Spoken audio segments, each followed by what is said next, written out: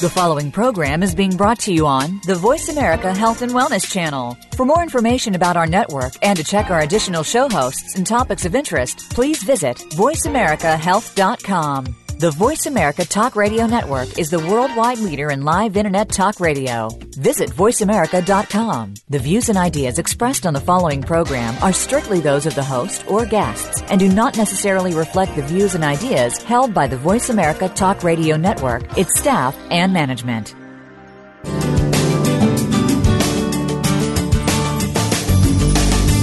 Welcome to Born to be Breastfed with your host, Marie Biancuzzo. Our program aims to help you bust through the breastfeeding myths and ensure you and your baby enjoy the breastfeeding journey. Over the next hour, we'll help you figure out how to overcome the obstacles you might encounter and how to incorporate breastfeeding into your busy life. Now, here is your host, Marie Biancuzzo. Hi, everyone. I'm Marie Biancuzzo. I'm your host for Born to be Breastfed. Thank you so much for joining me. I am really, really happy to have you with us. And actually, it's kind of more like along the lines of really with me today, because I am it today. I do not have a guest. I'd like to talk with you a little bit about something that some of you find really fascinating and others of you, not so much so.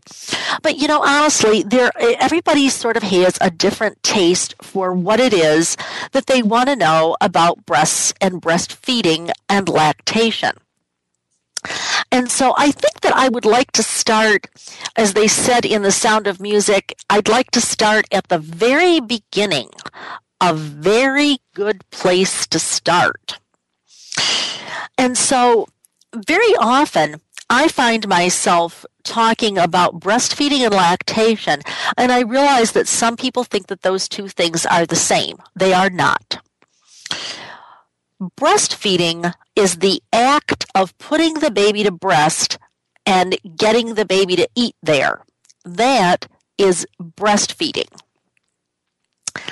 Lactation is the fluid that comes out of the mammary gland. Or maybe more precisely, it is the secretion that comes out of the mammary gland. And of course, you all know that a mammary gland is the breast. So I want to start there, and then along the same lines, I want to help you to understand, this is like a really tiddly-winky little thing here, but the words suck and suckling are actually a little bit different. I tend to use them a little bit interchangeably, but not entirely interchangeably. Let me explain why. A baby who is breastfeeding is suckling with an L, suckling. A baby who is bottle feeding is sucking. Now, I know when I'm going fast, I do tend to talk about babies who are sucking, but yeah, and I think that's probably more or less okay. But most certainly, a baby who is bottle feeding is not suckling. He is sucking. The whole mechanism for how a baby gets the food out of the mother's nipple and breast is very different than how the baby gets the milk out of the bottle and the artificial nipple. So that's kind of where I'm at with that. Now, so I just wanted to set you straight on that. And what I'd like to talk about really today are the stages of breast development, as well as what the breast secretes and lactation. So I'm going to talk about the breast, the act of breastfeeding in the sense of well, not so much so, actually. I should correct myself. I should really say it's really more about lactation, with the understanding that lactation is really the third in a series. It's really lactogenesis 1, lactogenesis 2, and lactogenesis 3. And if you're sitting there saying, Marie, I really don't care about what we call these things, like how is this important? Well, I think that as I go through, what you'll be able to see is how the breast develops. That the breast begins developing when you, the mother, when you were a tiny little embryo. inside of your own mother's body. And I'm going to give you just a little brief history on that because it's kind of boring. But I really want to bring that back to how it shakes out for you as the breastfeeding mother. And I hope that I'll be able to make that connection for you. Again, for some people, this is pretty fascinating. For some people, it's like, wow, I didn't know that. And other people, it's like, okay, yeah, well, next topic. So anyway, I try to bring something for everybody. I want to start then with the stages of breast development. You are born with a breast. It may not be a functioning breast. It may be not even a visible breast. But there are 5 basic stages of development of the mammary gland. And as I implied, the first one begins during the stage when you yourself are a little bitty embryo. And then the next time that your breast has a substantial development, you probably remember when you were maybe in your early teens or your tweens, as they like to say, tweens, 10, 11, somewhere around in there, you probably got what in my day we called development. Okay, she's starting to develop. And everybody knew that if somebody was starting to develop, what they really meant was she's starting to get breasts big enough to put a bra on. That's what that is. So that's the second stage. And the third stage is lactogenesis, and then lactation, and finally involution. So I'll buzz by those 5 stages again. It's embryogenesis, when you yourself were a little bitty embryo inside of your mommy. The second stage is pubertal development. Please notice that those first 2 stages have only to do with the breast. And if you never become substantially pregnant, you won't get to any of the other 3 phases, okay? And by substantially pregnant, I mean more than your first trimester or so. So let's say that you do get pregnant. Let's say that you do make it into that late phase of the first trimester, early phase of the second trimester. You get to basically lactogenesis, and then lactation, and finally the breast involutes. You get to involution. So then let's start back with what is embryogenesis. Actually, there are these little bitty buds that happen when the growing fetus is about 18 to 19 weeks in utero. And then this bud kind of extends into a mammary fat pad, but the ducts are there, but they're kind of at a dead end, okay? The ductal extension doesn't happen until you become a teenager. And when you become a teenager, that's when you are, as I said, developing. Now, we don't entirely understand all of the hormones behind this. We don't entirely understand why some young women develop sooner than others, but this is the basic idea. So, after you are born, or should I say after you were born, these little small branching ducts kind of grow out, and you kind of have those as a child. But then you move into pubertal development. Now, pubertal development occurs before and after the onset of menses, the first time you get your period.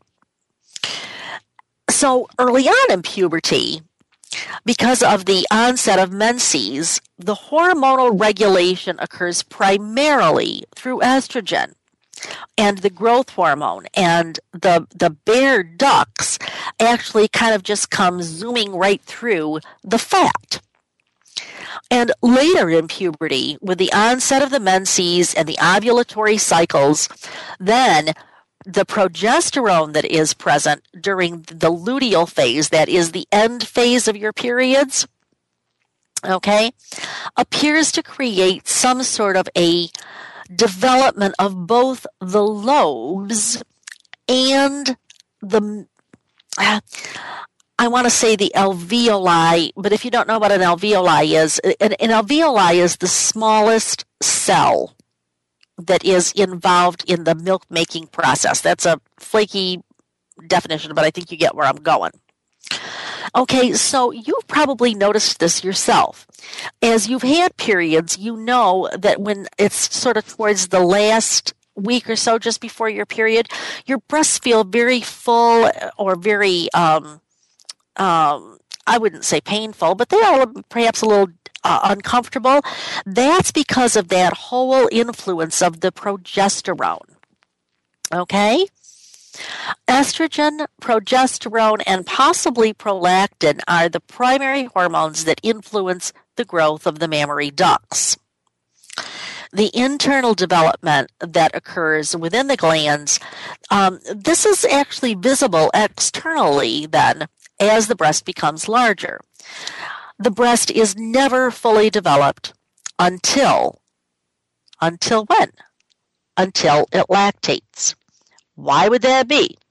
Oh, you folks, you've heard me say this so many times. You know where I'm going to go with this. You know I'm going to say that the mammary gland is so important that our entire species, not species, but the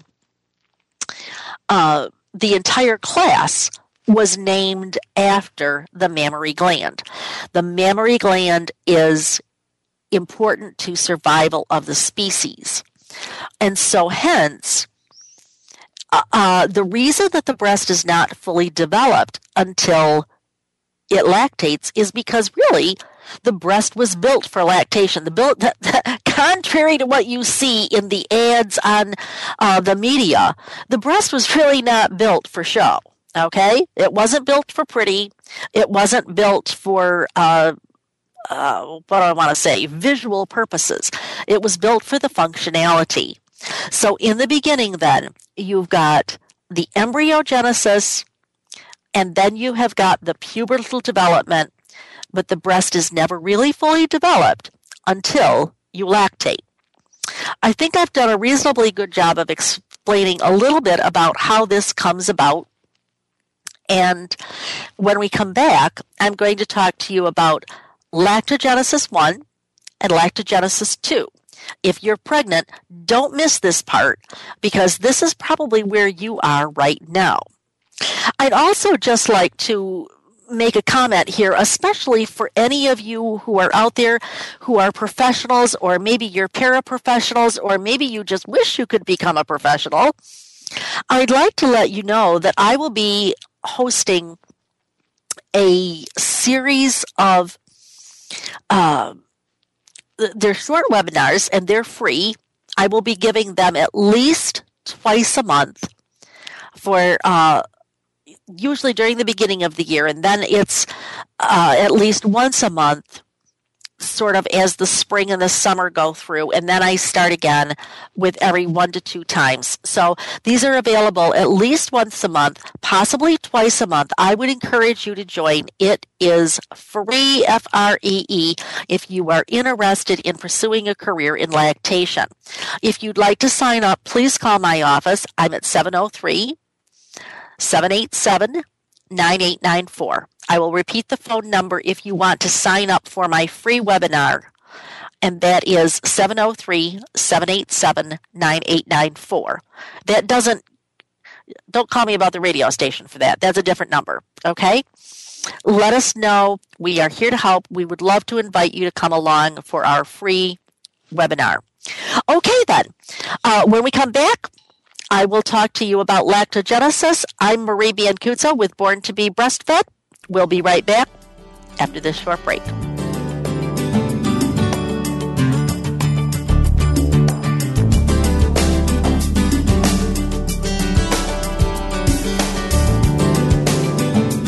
Breastfeeding Outlook, owned and operated by Marie Biancuzzo, is America's premier provider of breastfeeding education. If you're a nurse, lactation consultant, dietitian, midwife, physician, doula, or other professional, Breastfeeding Outlook is your source for CERPs, nursing contact hours, and CEUs to meet your certification or licensure requirements in all 50 states. Join Marie at a seminar in one of many U.S. cities or learn online. Marie has helped thousands to pass the IBLCE exam on the first try, and she can help you too. Call to find out how to get an easy payment plan for Marie's IBLCE exam prep course. And if your hospital is seeking the baby-friendly hospital designation, we can help you with that too through expert training and value-based consultation. We have a variety of packages to meet your needs without breaking your budget. Sign up for a live or online course or inquire about training today. Please visit breastfeedingoutlook.com or call us at 703-787-9894. Evidence for your practice starts here. Visit breastfeedingoutlook.com or call us at 703-787-9894. The way we do banking today continues to evolve. No longer is it just brick and mortar locations or traditional banker's hours. Today, banking is 24/7. It's in the home. It's on the go. It's digital. Tune in to Breaking Banks with Brett King for a look at how traditional banking as we know it has changed due to a loss of trust, changing economic conditions and consumer behavior, government involvement, and of course, technology. What does it all mean? Listen every Thursday at 3 p.m. Eastern Time, noon Pacific on the Voice America Business Channel.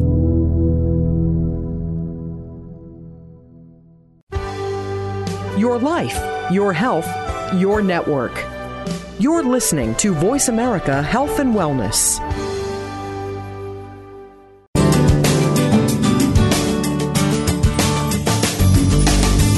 You're listening to Born to be Breastfed. To reach Marie Biancuzzo or her guest on today's program, please call 1-866-472-5792. That's 1-866-472-5792. You may also send an email to radio@borntobebreastfed.com. Now, back to the show. Hi, everyone. I'm Marie Biancuzzo with Born to be Breastfed on the Voice America Network. Thank you so much for joining me. It's always a pleasure to be here. Today, I'm talking about what really amounts to the development and the functionality, if you will, of the breast and lactation.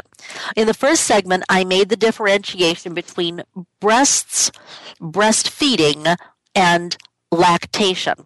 So during the first segment, we talked about development of the breast. And now I'm going to talk about how lactation actually comes about.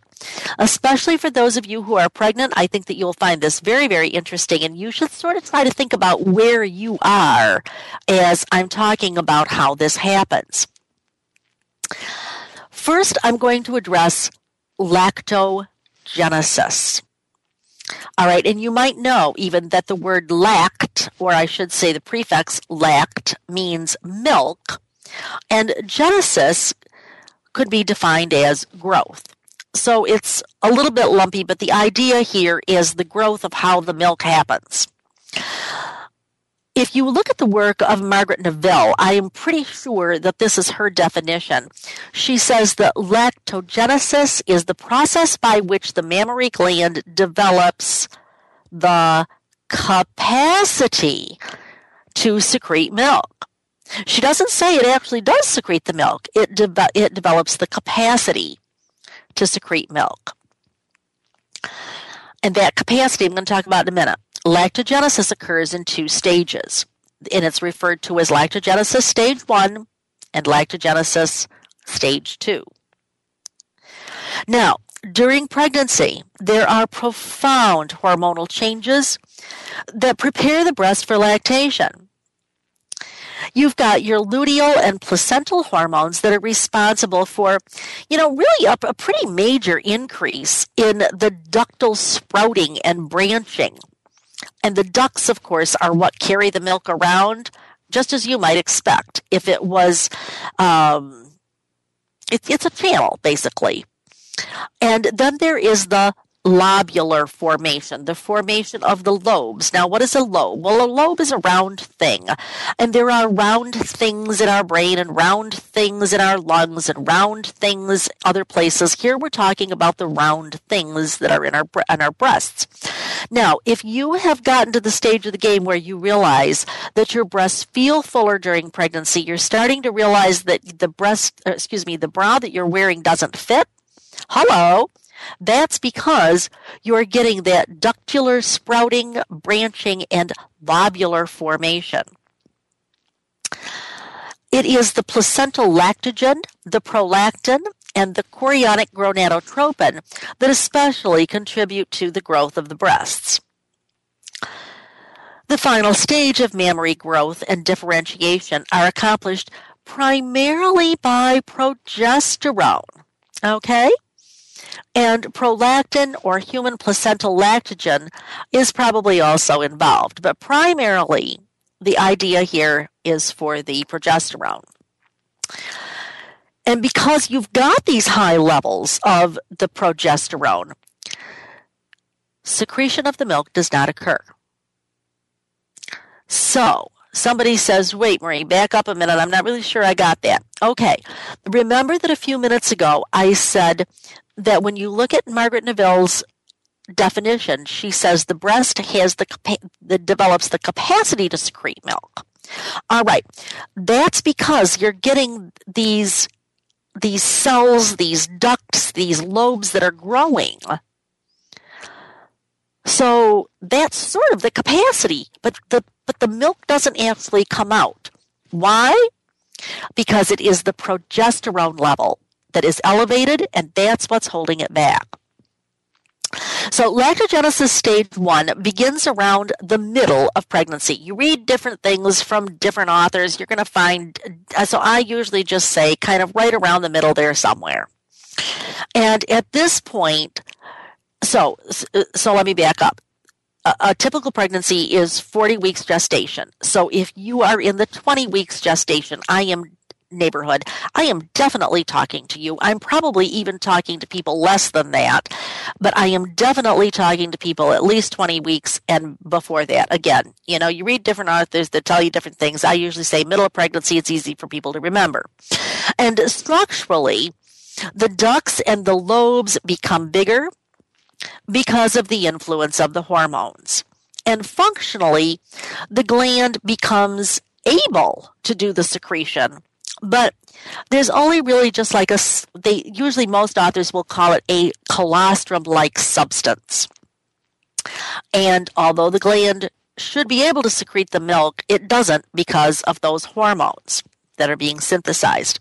Now at birth and even before birth, mothers secrete colostrum. Thereafter, they secrete transitional milk. And these secretions are usually presumed to define that period called lactogenesis stage 1. However, if you look at Neville's work, and by the way, I think it would be fair to say that Dr. Margaret Neville is probably the world's foremost authority on the anatomy and physiology of lactation. I think that would probably be a fair statement. Neville points out that the terms colostrum and transitional milk, I quote, do not define clear-cut temporal changes in milk compositions and are therefore not distinctions.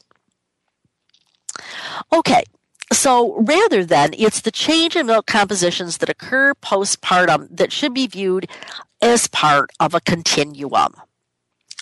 And in that continuum, there are rapid changes in composition that occur during really the first 4 days postpartum, and certainly thereafter. But it's really that rapid change that occurs in the first 4 days postpartum, followed by slow changes in various components of the milk throughout the course of lactation.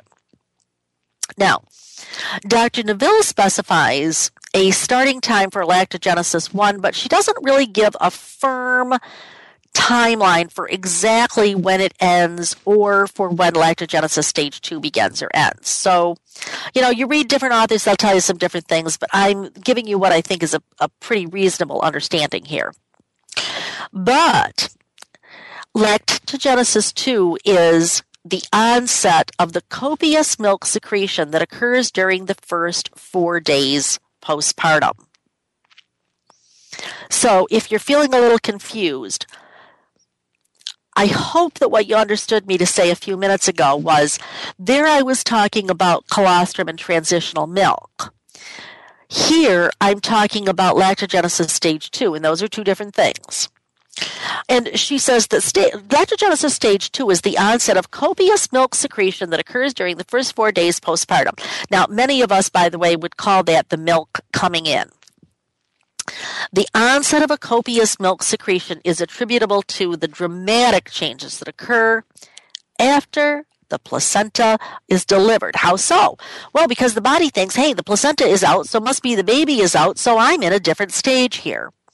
And during the first 4 days or so after birth, progesterone levels fall sharply, but they do not reach the levels that are seen in non-pregnant women for several days. Prolactin levels, however, remain high, and levels of estradiol, which is actually the most potent naturally occurring estrogen, along with progesterone and prolactin, are also there. This is usually referred to as the coming in of milk. Now, I know some people, I have some really good friends and colleagues who object to the word milk coming in because they feel that that implies that somehow the milk wasn't there beforehand. I do see their point. I would just say, though, that 99.9% of the people that I run into it in a day call it milk coming in, so I call it milk coming in. All right, now technically, the measurement of maternal volume of milk may be different from what the baby takes in, that is what the baby consumed. But nonetheless, studies that measure milk volume have been done by test weighing the baby before and after. And what you'll see here is that milk does transfer to the newborn, very, very much so. And especially by the time you hit about it does. I mean, it transfers immediately, but it's quite remarkable and noticeable by the time that you hit about 36 hours postpartum, and it continues to increase for about those next 48 hours. And if you are postpartum right now, you know that this is when you feel like you've got these really full breasts on the front of your body. Okay? And during that time, what you will see is that the composition of milk also changes. And that's probably more biochemistry than what you care to know. But that's the idea, is that the composition of the milk becomes different, which is why you feel different, which is why the milk looks different. Now, sometimes lactogenesis can be delayed. I think, again, this is a little bit controversial, but in general, the things that I hear sort of the most is that the delay can occur because of placental retention, and I believe all authors agree about that. That's a pretty firm one. Cesarean birth, oh dear, sort of yes, sort of no. I gave a whole show on cesarean birth and whether or not milk is actually delayed, so I don't really see that as a yes or a no. Diabetes is another one. If you will read some studies, they will tell you that you will have some delay in the lactogenesis if you're a diabetic. Other studies say no, that the studies that say that aren't really right, and so you can go with whatever you want. Another one might be if you've had a very prolonged second stage labor. And then, of course, there's all of the stuff with whether or not you have given formula supplementation. Any of those kinds of things are going to play into it. So that's basically what goes on with lactogenesis in pregnancy and shortly thereafter. When we come back, I will be talking about lactation. I'm Marie Biancuzzo with Born to be Breastfed. We'll be right back after this short break.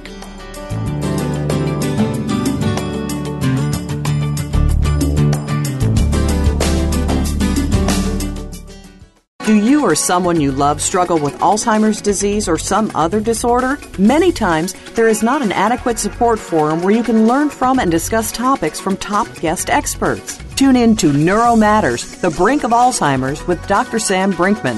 Although thought of as a disease that affects only older individuals, increasingly, symptoms are being found in people who are in their 40s and 50s. Get the answers. Neuro Matters airs live Tuesdays at 7 p.m. Eastern Time, 4 p.m. Pacific on Voice America Health and Wellness.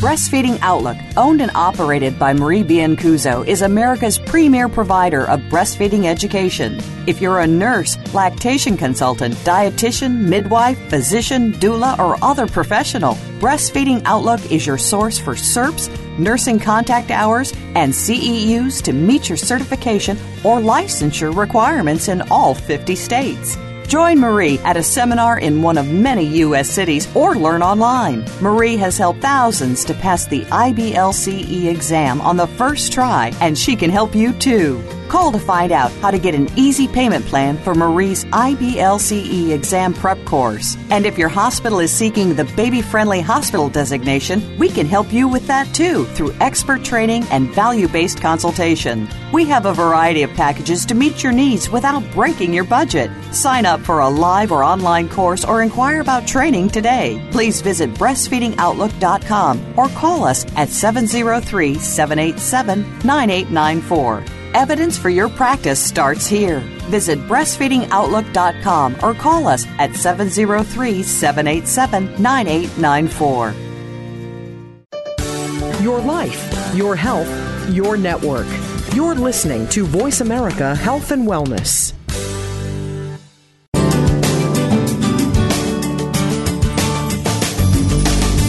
You're listening to Born to be Breastfed. To reach Marie Biancuzzo or her guest on today's program, please call 1-866-472-5792. That's 1-866-472-5792. You may also send an email to radio@borntobebreastfed.com. Now, back to the show. Hi, everyone. I'm Marie Biancuzzo. Thank you so much for joining me. I'm talking today about breasts, the development of breasts, and how it is not exactly breastfeeding, and how lactation is actually the process of milk secretion, and that it is a little bit different from breastfeeding in the sense that breastfeeding is when the baby is up to the breast, opening his mouth, closing his mouth, and getting food. That is not lactation. What I'm really focused on today is just lactation and the breast. So it's like a little bit of a mini physiology lecture here, a little bit of a mini anatomy lesson. By the way, I have to tell you that sometimes somebody told me just a while ago, I went to a class that was designed for parents and it spent an hour talking about anatomy. And I said, oh, well, okay, that's great if you've got the time. And if you're interested, that's really great. But that's probably not how I would organize my time if I only had 1 hour to spend with parents. Lucky for me, I've got an hour every single week. So I can go into this in more detail. Okay, so we left off with sort of the pregnancy piece and the immediately thereafter piece and the first 4 days or so. So now I'm going to move into sort of the regular lactation, if you will. If you look at the definition of lactation, and again, I'm going to go back to the work of Dr. Margaret Neville.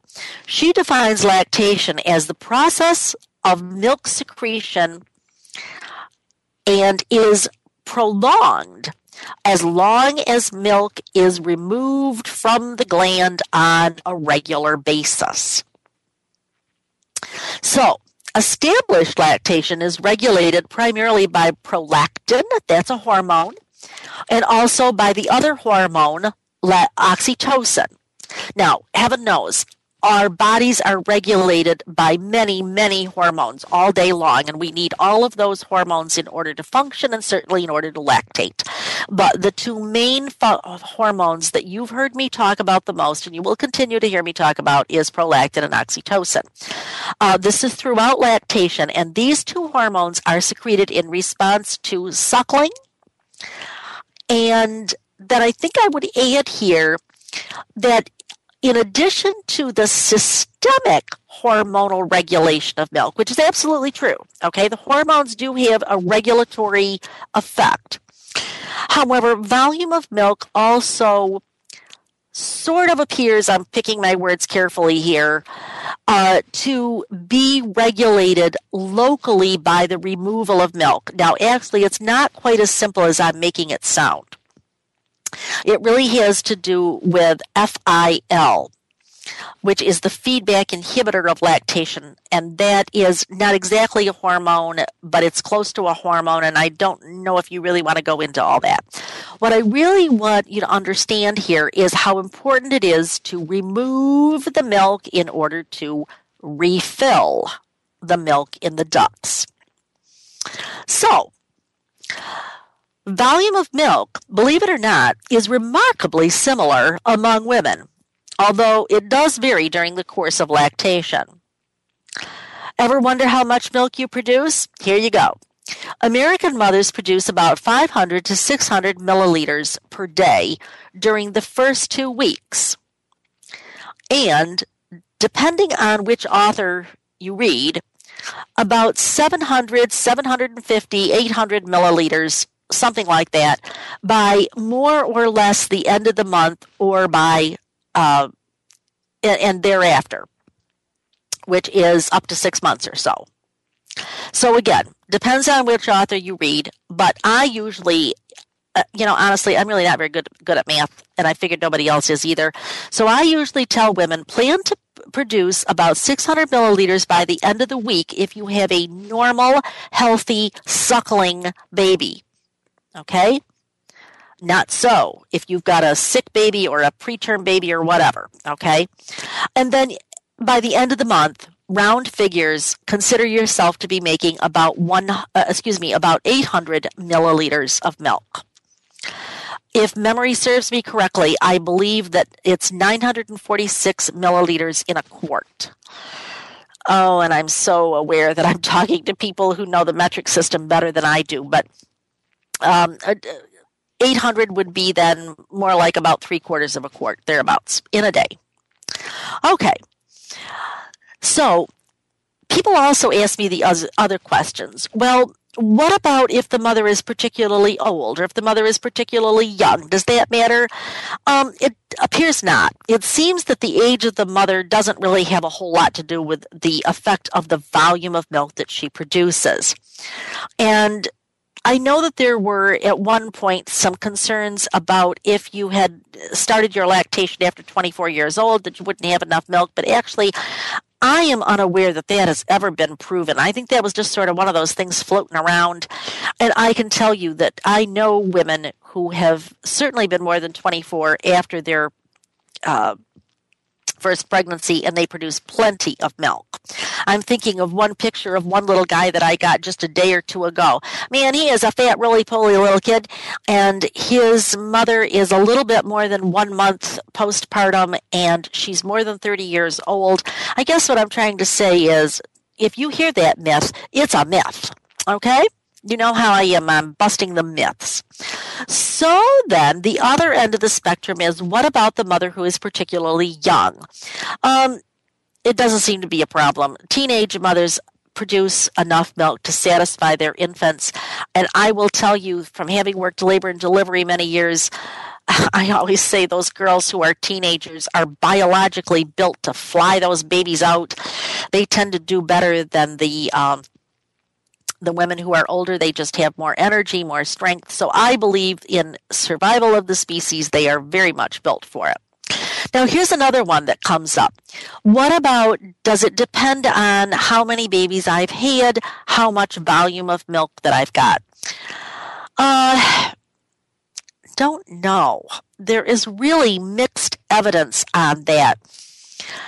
So I really don't want to comment on that. What I really want to say is I think that there is a major piece that's very difficult to take out of that research.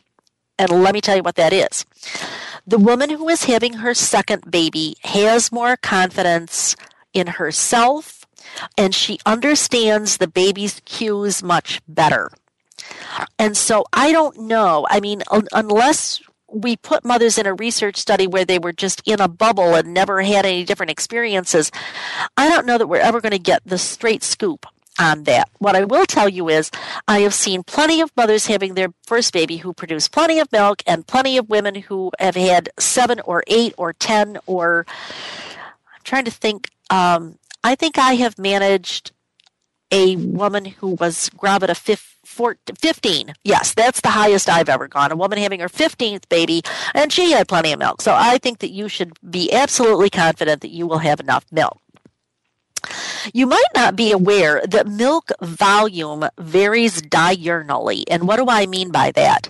I mean from night to day. The greater volume of milk is generally in the morning. Milk volume peaks between about 8 o'clock and about noon, somewhere around in there. Milk volume can be greater on one breast than on the other. I think that's probably more baby related, but sometimes some women have a little more storage capacity in one than in the other. I would say that if you are breastfeeding your baby at the breast, I wouldn't be at all concerned if you had a different amount of volume on one side than on the other. If you are pumping, I would be interested in that. Let me put it that way. I would be vigilant. Then I would be wondering if your pump was working well, if you were holding it well, if your flange size was the right size, and if you had a big difference between the right and the left and you were pumping, then I would wonder. But if you've got a suckling baby, I would be fine. I wouldn't give it a second thought. Now, many people think of lactation as originating in the breast and being concerned only with milk, but actually there are multiple sites involved in the process of lactation, most notably the pituitary gland, and the effects of lactation permeate the woman's being, including her fertility and her behavior. So one of the things that I just want to talk about just a teeny bit before we go to the break is lactational amenorrhea. I can't get into this too deeply because, as you might remember, I did a show, I'm pretty sure that it was in September 2013, where I had Miriam Labach, Dr. Miriam Labach, who is unquestionably one of the most well-renowned physicians who has been involved in lactational amenorrhea for decades, for as long as I've known Miriam Labach. And basically, this lactational amenorrhea is related to the fact that the woman is less fertile when she is breastfeeding. And I know that many people say, lactational amenorrhea, what do you call parents who don't do blah, blah, blah, blah. I would not say that breastfeeding has a contraceptive effect. I would not say that. But I would say that breastfeeding, if it is exclusively breastfeeding, and if the baby is less than 6 months old, and if the baby is breastfeeding around the clock, and if the mother has not had her menses, it absolutely will suppress fertility, and it absolutely will influence child spacing. There was a fabulous study that was done by the World Health Organization some years ago. I'm thinking it was in the early 2001 or 2 or something like that. And it will prove to you what I'm saying. I'm not just making this up, okay? I'm getting this from studies. So anyway, that's probably as much as you want to hear about with that right now. I'm Marie Biancuzzo with Born to be Breastfed. When we come back, we'll be talking about a little bit more about volume, and I will also then address involution and a few myths that are floating around about lactation. I'm Marie Biancuzzo with Born to be Breastfed. We'll be right back after this short break.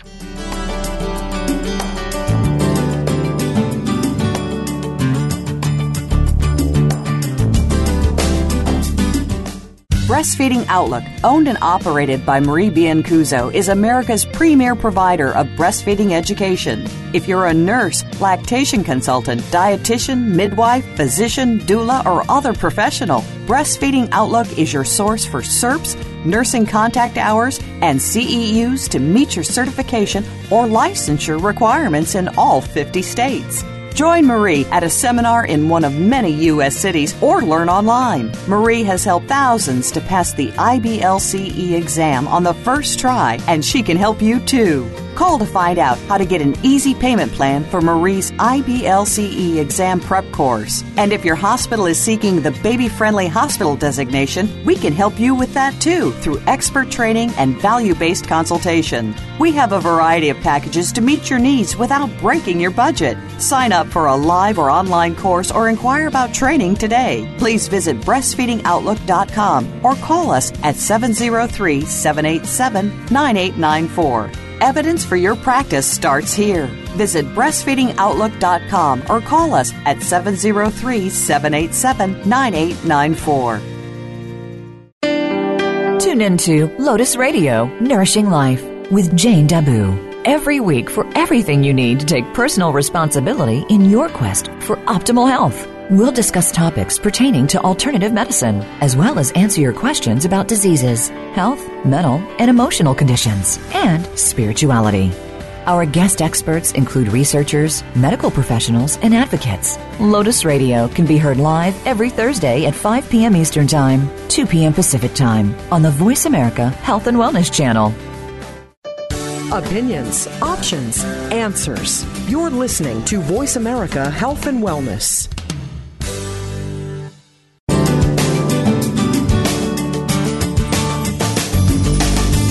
You're listening to Born to be Breastfed. To reach Marie Biancuzzo or her guest on today's program, please call 1-866-472-5792. That's 1-866-472-5792.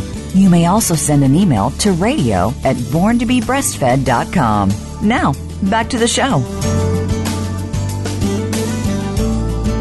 Hi, everyone.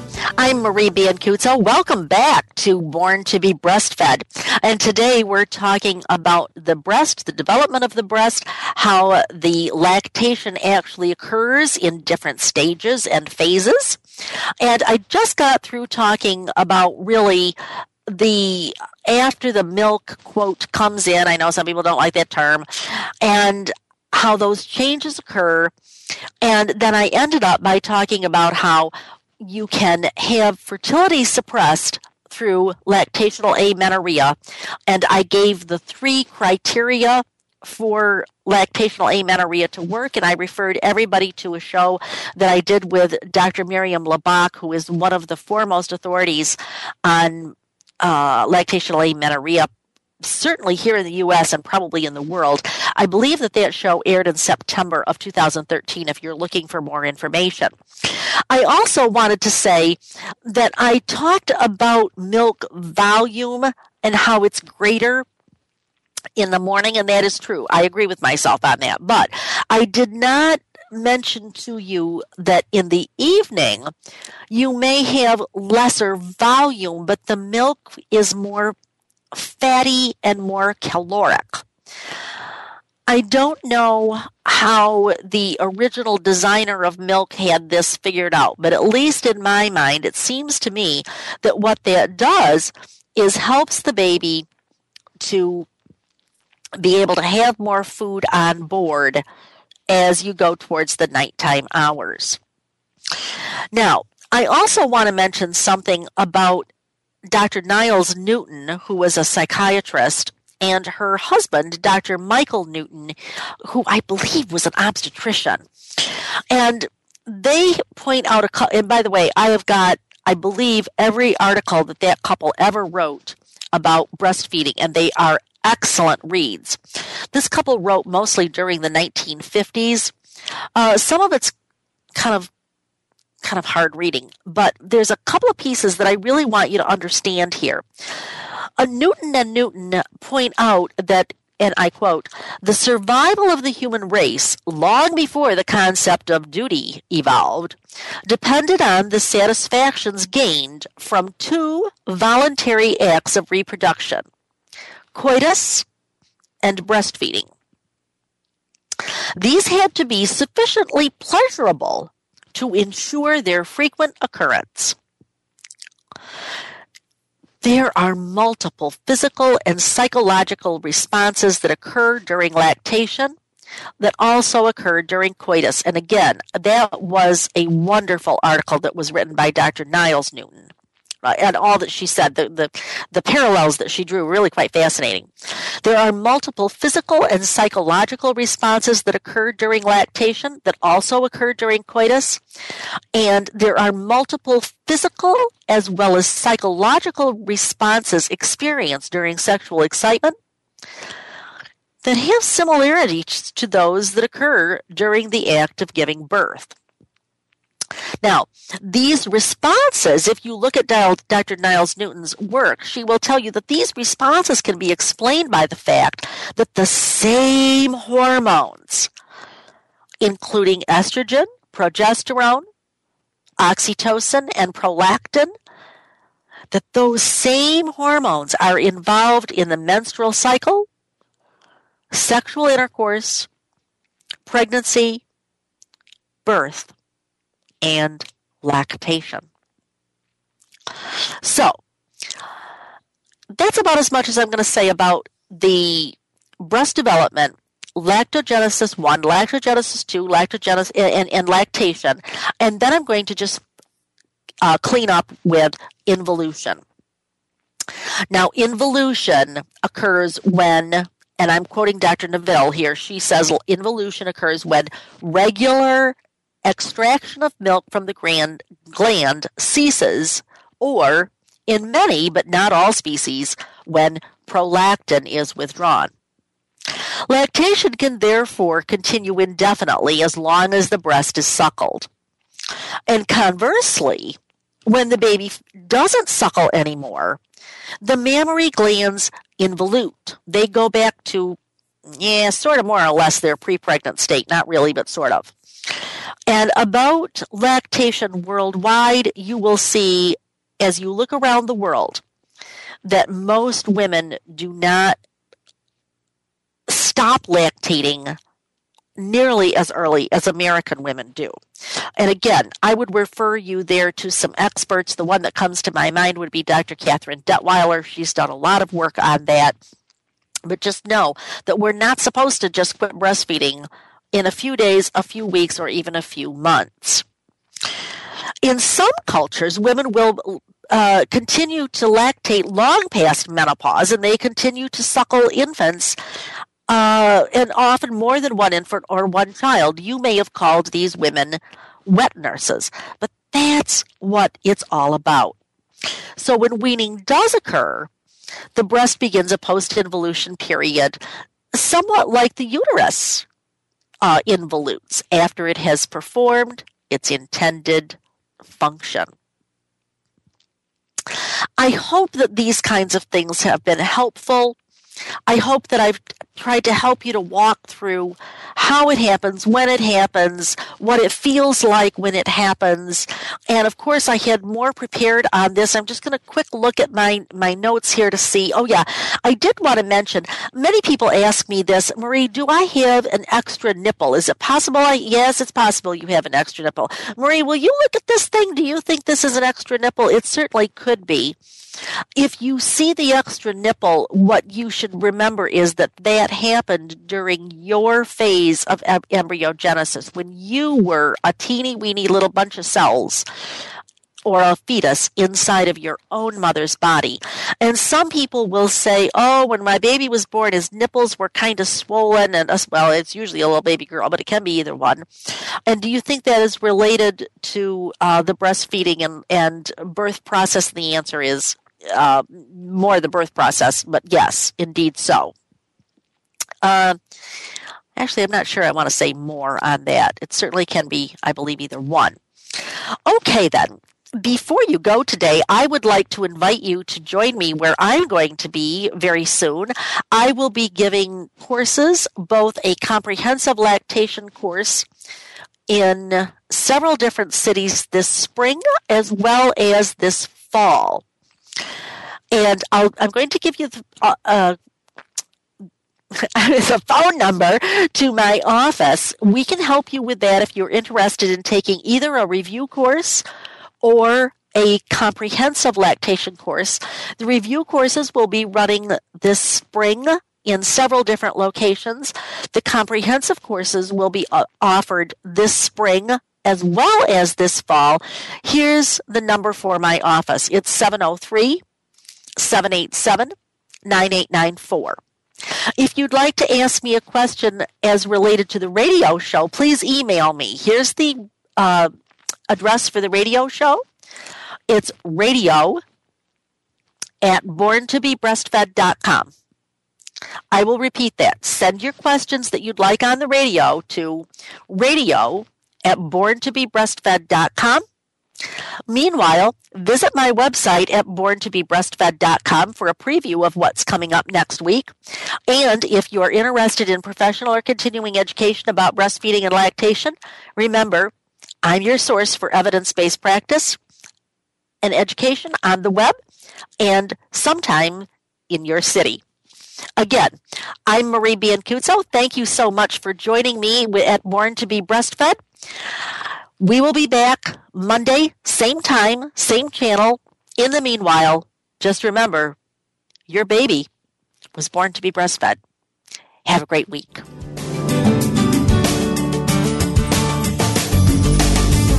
Thank you for tuning in this week to Born to be Breastfed. Please join Marie Biancuzzo next Monday at 3 p.m. Pacific Time, 6 p.m. Eastern Time on the Voice America Health and Wellness Channel. This week, do what's best for you and your baby.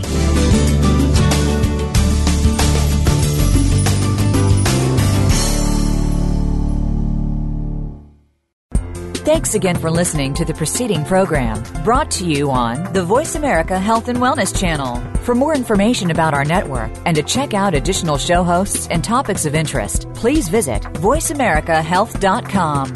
The Voice America Talk Radio Network is the worldwide leader in live Internet talk radio. Visit voiceamerica.com. The views and ideas expressed on the preceding program are strictly those of the host or guests and do not necessarily reflect the views and ideas held by the Voice America Talk Radio Network, its staff, and management.